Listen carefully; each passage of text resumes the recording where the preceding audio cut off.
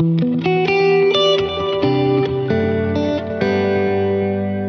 friends. It's January 8th in this new year. This is the One Year Bible Tour Guide podcast, where we read each day from the One Year Bible according to its calendar plan. My name is David McAdam, pastor and Bible teacher at New Life Community Church in Concord, Massachusetts. And I have been using this plan with my wife for many years now, and years ago started to write a Bible commentary for our grandchildren. Eventually it was shared with others, and then I was asked if I could read it on a podcast, and this is how the One Year Bible Tour Guide began. It may have sounded rough at first, but our objective is clear.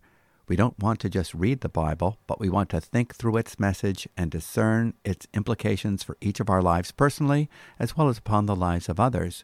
We want to meditate upon it and really ask the Lord to show us its relevance to us today. So we are in the book of Genesis today, reading the account of Abraham in the Old Testament and the Gospel of Matthew in the New Testament, receiving the teaching of Jesus in his famous Sermon on the Mount. Let's go first to Genesis chapter 18, verse 16, and I'm reading from the English Standard Version. Then the men set out from there, and they looked down toward Sodom. And Abraham went with them, to set them on their way.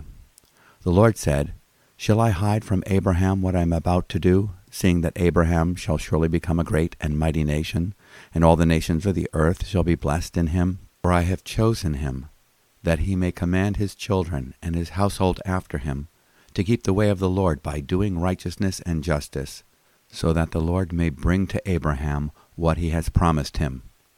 Then the Lord said, Because the outcry against Sodom and Gomorrah is great, and their sin is very grave, I will go down to see whether they have done altogether according to the outcry that has come to me, and if not, I will know.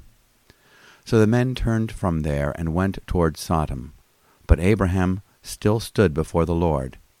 Then Abraham drew near and said, Will you indeed sweep away the righteous with the wicked? Suppose there are 50 righteous within the city. Will you then sweep away the place, and not spare it for the 50 righteous who are in it? Far be it from you to do such a thing, to put the righteous to death with the wicked, so that the righteous fare as the wicked.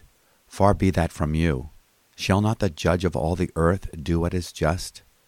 And the Lord said, If I find at Sodom 50 righteous in the city, I will spare the whole place for their sake. Abraham answered and said, Behold, I have undertaken to speak to the Lord, I who am but dust and ashes. Suppose 5 of the 50 righteous are lacking. Will you destroy the whole city for lack of 5? And he said, I will not destroy it if I find 45 there. Again he spoke to him and said, Suppose 40 are found there. He answered, For the sake of 40 I will not do it. Then he said, Oh, let not the Lord be angry, and I will speak. Suppose 30 are found there. He answered, I will not do it if I find 30 there. He said, Behold, I have undertaken to speak to the Lord. Suppose 20 are found there. He answered, For the sake of 20 I will not destroy it. Then he said, Oh, let not the Lord be angry, and I will speak again but this once. Suppose 10 are found there. He answered, For the sake of 10 I will not destroy it. And the Lord went his way, when he had finished speaking to Abraham, and Abraham returned to his place. Chapter 19. The 2 angels came to Sodom in the evening, and Lot was sitting in the gate of Sodom. When Lot saw them, he rose to meet them, and bowed himself with his face to the earth, and said, My lords, please turn aside to your servant's house, and spend the night and wash your feet. Then you may rise up early and go on your way. They said, No, we will spend the night in the town square. But he pressed them strongly, so they turned aside to him and entered his house. And he made them a feast, and baked unleavened bread, and they ate. But before they lay down, the men of the city, the men of Sodom, both young and old, all the people to the last man, surrounded the house. And they called to Lot, Where are the men who came to you tonight? Bring them out to us, that we may know them. Lot went out to the men at the entrance, shut the door after him, and said, I beg you, my brothers, do not act so wickedly. Behold, I have 2 daughters who have not known any man. Let me bring them out to you, and do to them as you please.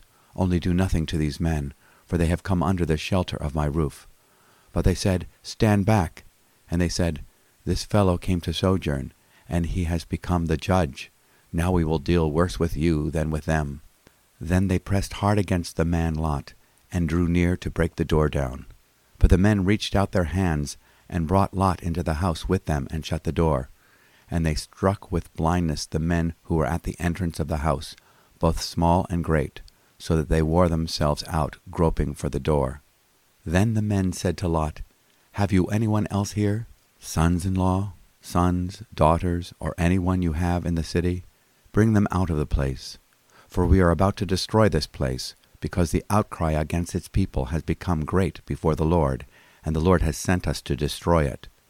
So Lot went out and said to his sons-in-law, who were to marry his daughters, Up, get out of this place, for the Lord is about to destroy the city. But he seemed to his sons-in-law to be jesting. As morning dawned, the angels urged Lot, saying, Up, take your wife and your 2 daughters who are here, lest you be swept away in the punishment of the city. But he lingered. So the men seized him and his wife and his 2 daughters by the hand, the Lord being merciful to him, and they brought him out and set him outside the city. And as they brought them out, one said, Escape for your life! Do not look back or stop anywhere in the valley. Escape to the hills, lest you be swept away. And Lot said to them, O no, my lords. Behold, your servant has found favor in your sight, and you have shown me great kindness in saving my life. But I cannot escape to the hills, lest the disaster overtake me and I die. Behold, this city is near enough to flee to, and it is a little one. Let me escape there. Is it not a little one? And my life will be saved. He said to him, Behold, I grant you this favor also, that I will not overthrow the city of which you have spoken. Escape there quickly, for I can do nothing till you arrive there.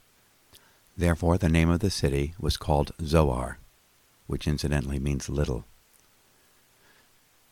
The sun had risen on the earth when Lot came to Zoar. And the Lord rained on Sodom and Gomorrah sulfur and fire from the Lord out of heaven. And he overthrew those cities, and all the valley, and all the inhabitants of the cities, and what grew on the ground. But Lot's wife, behind him, looked back, and she became a pillar of salt. And Abraham went early in the morning to the place where he had stood before the Lord, and he looked down toward Sodom and Gomorrah, and toward all the land of the valley. And he looked, and behold, the smoke of the land went up like the smoke of a furnace. So it was that, when God destroyed the cities of the valley, God remembered Abraham, and sent Lot out of the midst of the overthrow, when he overthrew the cities in which Lot had lived. Now Lot went up out of Zoar, and lived in the hills with his 2 daughters, for he was afraid to live in Zoar. So he lived in a cave with his 2 daughters.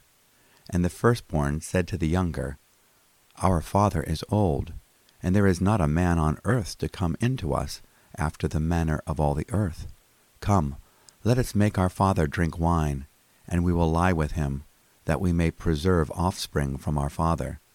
So they made their father drink wine that night. And the firstborn went in and lay with her father. He did not know when she lay down or when she arose. The next day the firstborn said to the younger, Behold, I lay last night with my father. Let us make him drink wine tonight also. Then you go in and lie with him, that we may preserve offspring from our father. So they made their father drink wine that night also.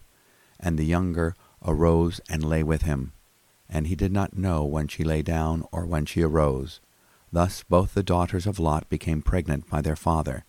The firstborn bore a son, and called his name Moab. He is the father of the Moabites to this day. The younger also bore a son, and called his name Ben-Ammi, meaning son of my people. He is the father of the Ammonites to this day. We have been following the life of Abraham and the unfolding of this redemptive drama, and we have been observing how God has acted in spite of the unbelief and sinfulness of mankind. Is anything too difficult for the Lord? We read this in Genesis 18:14. Sarah might have scoffed at the idea of having a child at the age of 90, saying, It's impossible. Elizabeth, the mother of John the Baptist, might have thought it was too late in her life to have a baby. It's impossible. Mary, the mother of Jesus, might have thought it was too early for her to bear the Holy Child who would become the world's Savior. A child born without a human father? It's impossible. But as the angel Gabriel said to her, nothing will be impossible with God. Luke 1, verse 37. Is anything too hard for the Lord? Notice, the Lord, that is Yahweh, said, Sarah your wife will have a son by this time next year. The Lord was among the mysterious men who visited Abraham and Sarah and brought them this good news. This most likely is a Christophany, a pre-incarnate appearance of Christ. The Lord repeats the promise that they will have a son, but now they are given details about the appointed time. The child will be born within the year, and yes, it will be a boy. He will be the son of Abraham and Sarah.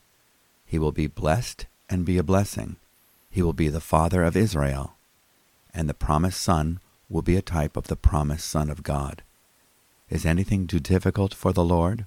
Just as Sarah discovered that it was not too hard for the Lord to make the barren woman not just laugh but sing by giving her a child when her own capacity to conceive was dead, so Abraham would now discover that it is not too hard for the Lord to deal with the grievous sins of the cities of Sodom and Gomorrah.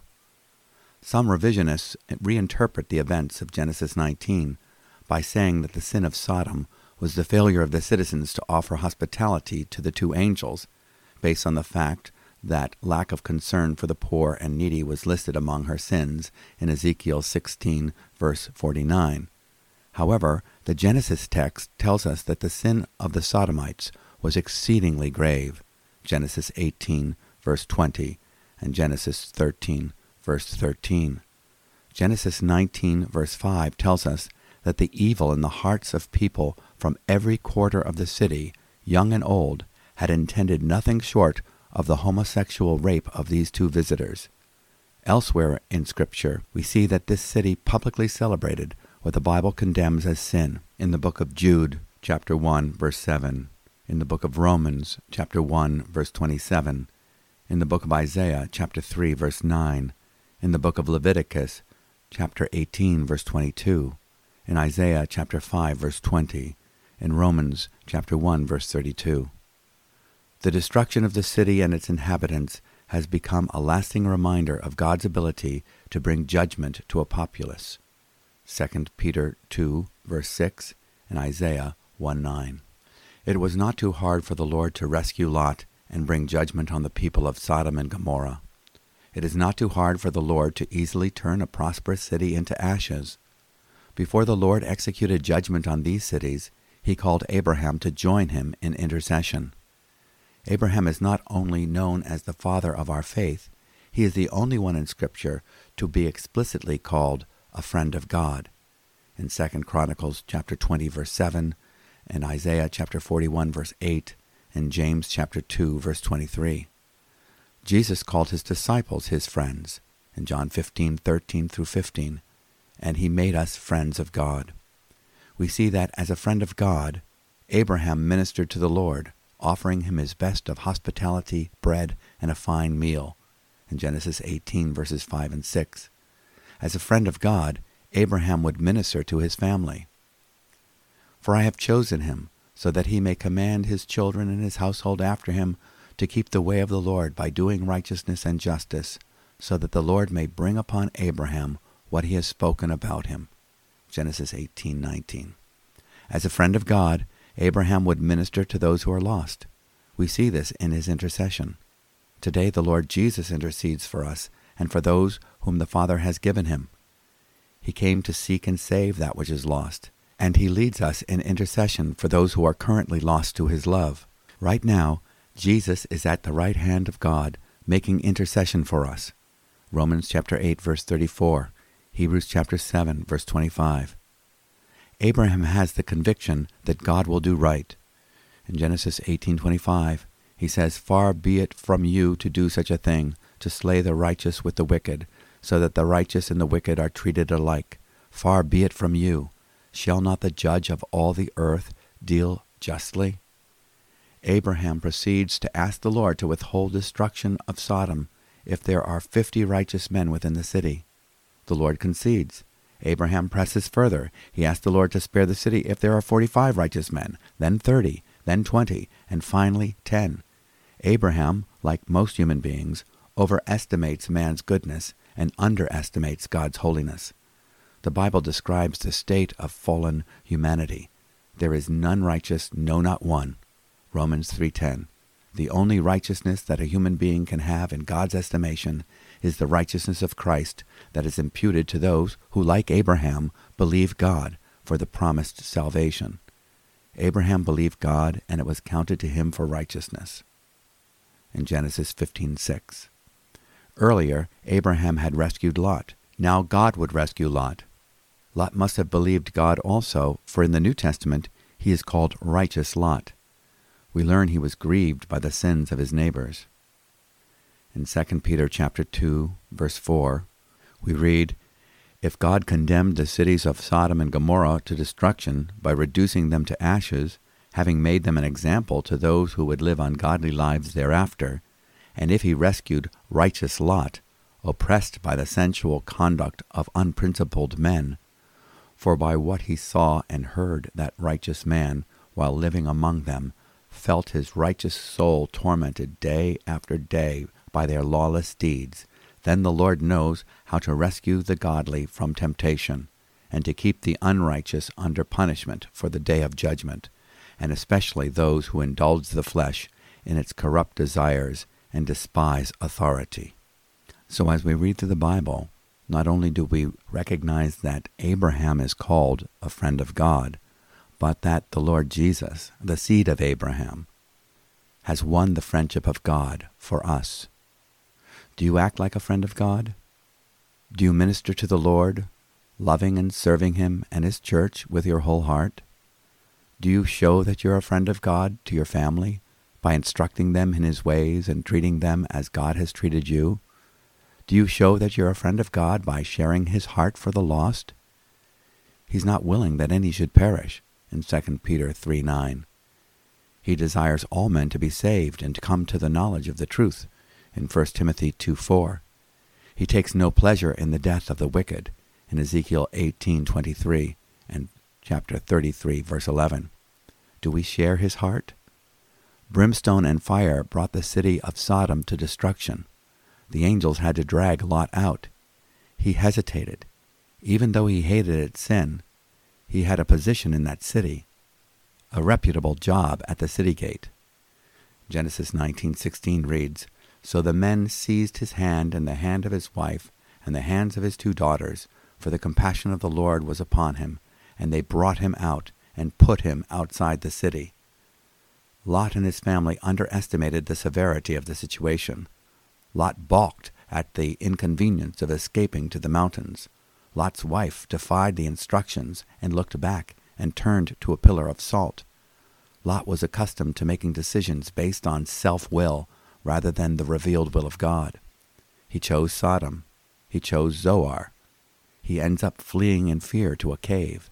His 2 daughters, desperate at the thought of not having husbands or children, they get their father drunk and lie with him to conceive children and preserve their family through their father. The result would be offspring who would become the fathers of nations that would war with Israel. Moab was the child of Lot's firstborn daughter, and Ben-Ammi, the son of his second daughter. Ben-Ammi is the father of the Ammonite nation. Moab is the father of the Moabites. Both of these tribes would prove to be Israel's enemies. Although no word of God's displeasure or judgment of this instance of the sin of incest is given in the passage, there are plenty of references throughout Scripture that condemn this behavior. Leviticus chapter 18, verses 6 to 18, Leviticus chapter 20, verses 11, 12, 17, 19 through 21, Deuteronomy chapter 22, verse 30, Deuteronomy chapter 27, verses 20 to 23, Ezekiel chapter 22, verse 11, and 1 Corinthians chapter 5, verse 1. Now reading from the New Testament, the Gospel of Matthew, beginning with chapter 6, verse 25.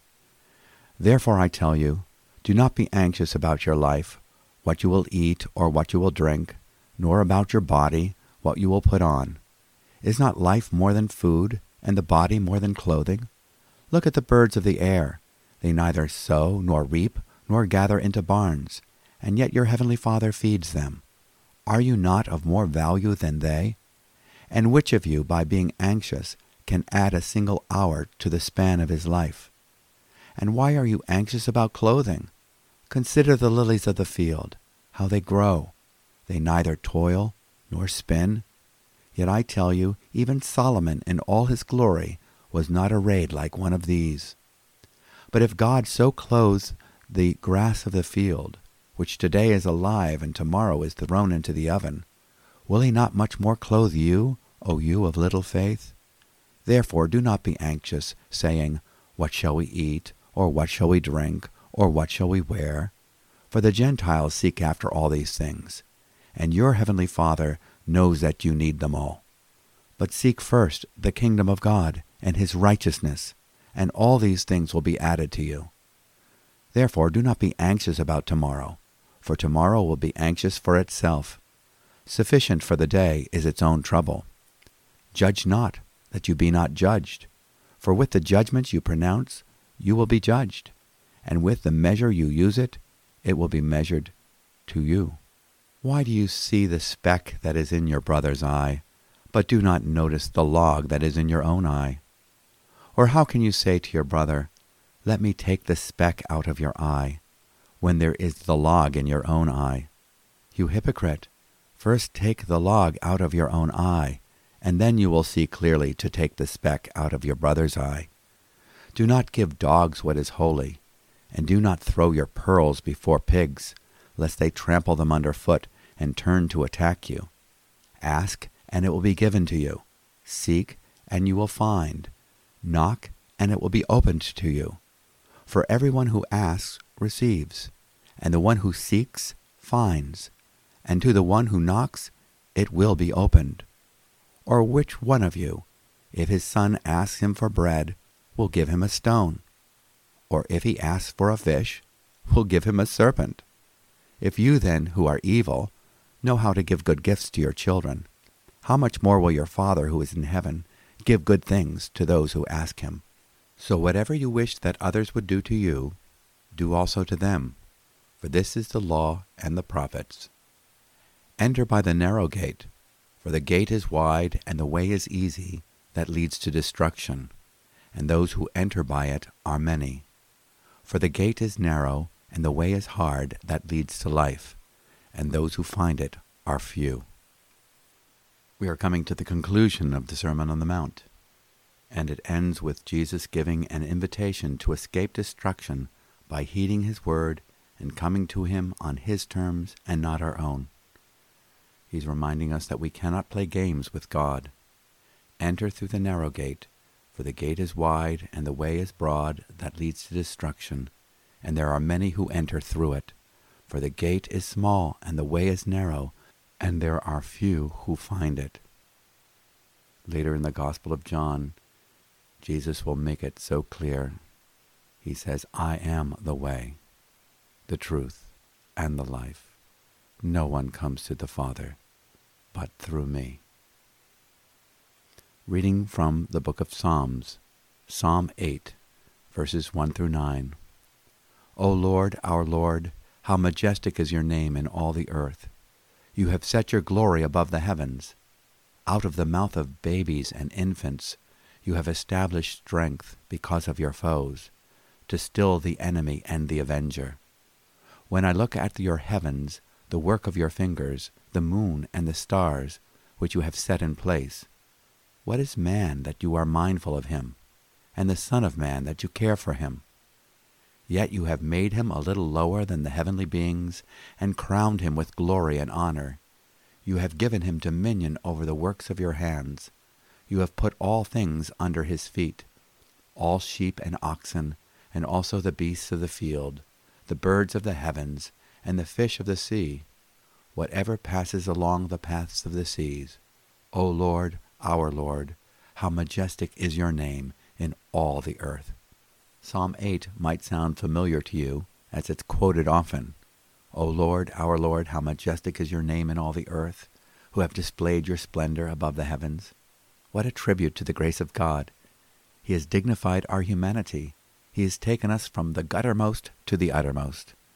When I consider your heavens, the work of your fingers, the moon and the stars which you have ordained, what is man that you take thought of him, and the Son of Man that you care for him? Yet you have made him a little lower than God, and you crown him with glory and majesty. You make him to rule over the works of your hands. You have put all things under his feet. The gospel restores our humanity to its highest privilege. The Bible has a greater vision for humanity than humanism. Thank you, Jesus. And now a reading from the book of Proverbs, chapter 2, verses 6 through 15. For the Lord gives wisdom. From his mouth come knowledge and understanding. He stores up sound wisdom for the upright. He is a shield to those who walk in integrity, guarding the paths of justice and watching over the way of his saints. Then you will understand righteousness and justice and equity, every good path. For wisdom will come into your heart, and knowledge will be pleasant to your soul. Discretion will watch over you, understanding will guard you, delivering you from the way of evil, from men of perverted speech, who forsake the paths of uprightness, to walk in the ways of darkness, who rejoice in doing evil and delight in the perverseness of evil, men whose paths are crooked, and who are devious in their ways. What a safety net we have! That is, if we walk in the ways of the Lord. God's word is a source of wisdom, knowledge, and understanding. These come from his mouth. How can I know the right course to take and the right thing to do? How can I benefit other people?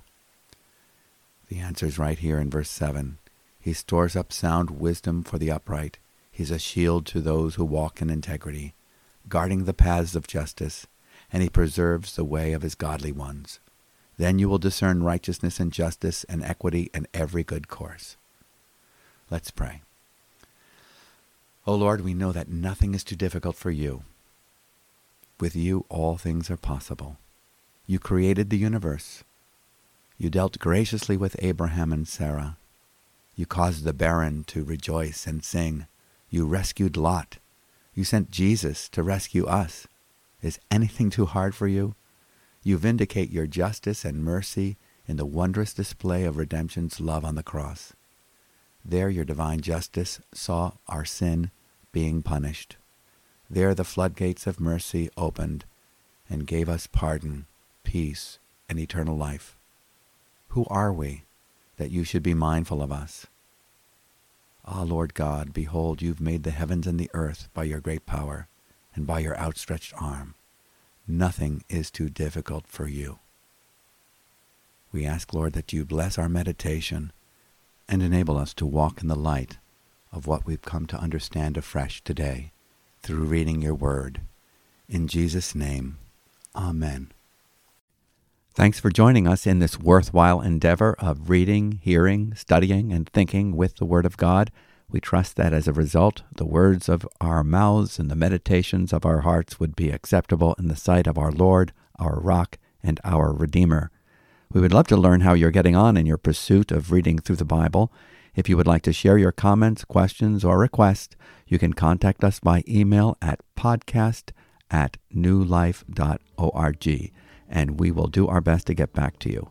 And you can learn more about the ministries of New Life at our website, and also subscribe to a free daily email with a written commentary with charts, maps, and pictures to help you navigate your way with us through the One Year Bible. The website's very easy to find. It's newlife.org. And don't forget to let others know about this podcast. Respond by indicating a like or click subscribe, and you will help us in our mission to spread the word and the love of the truth. God bless you and keep you looking to Jesus, the author and finisher of our faith. Shalom. Peace be with you.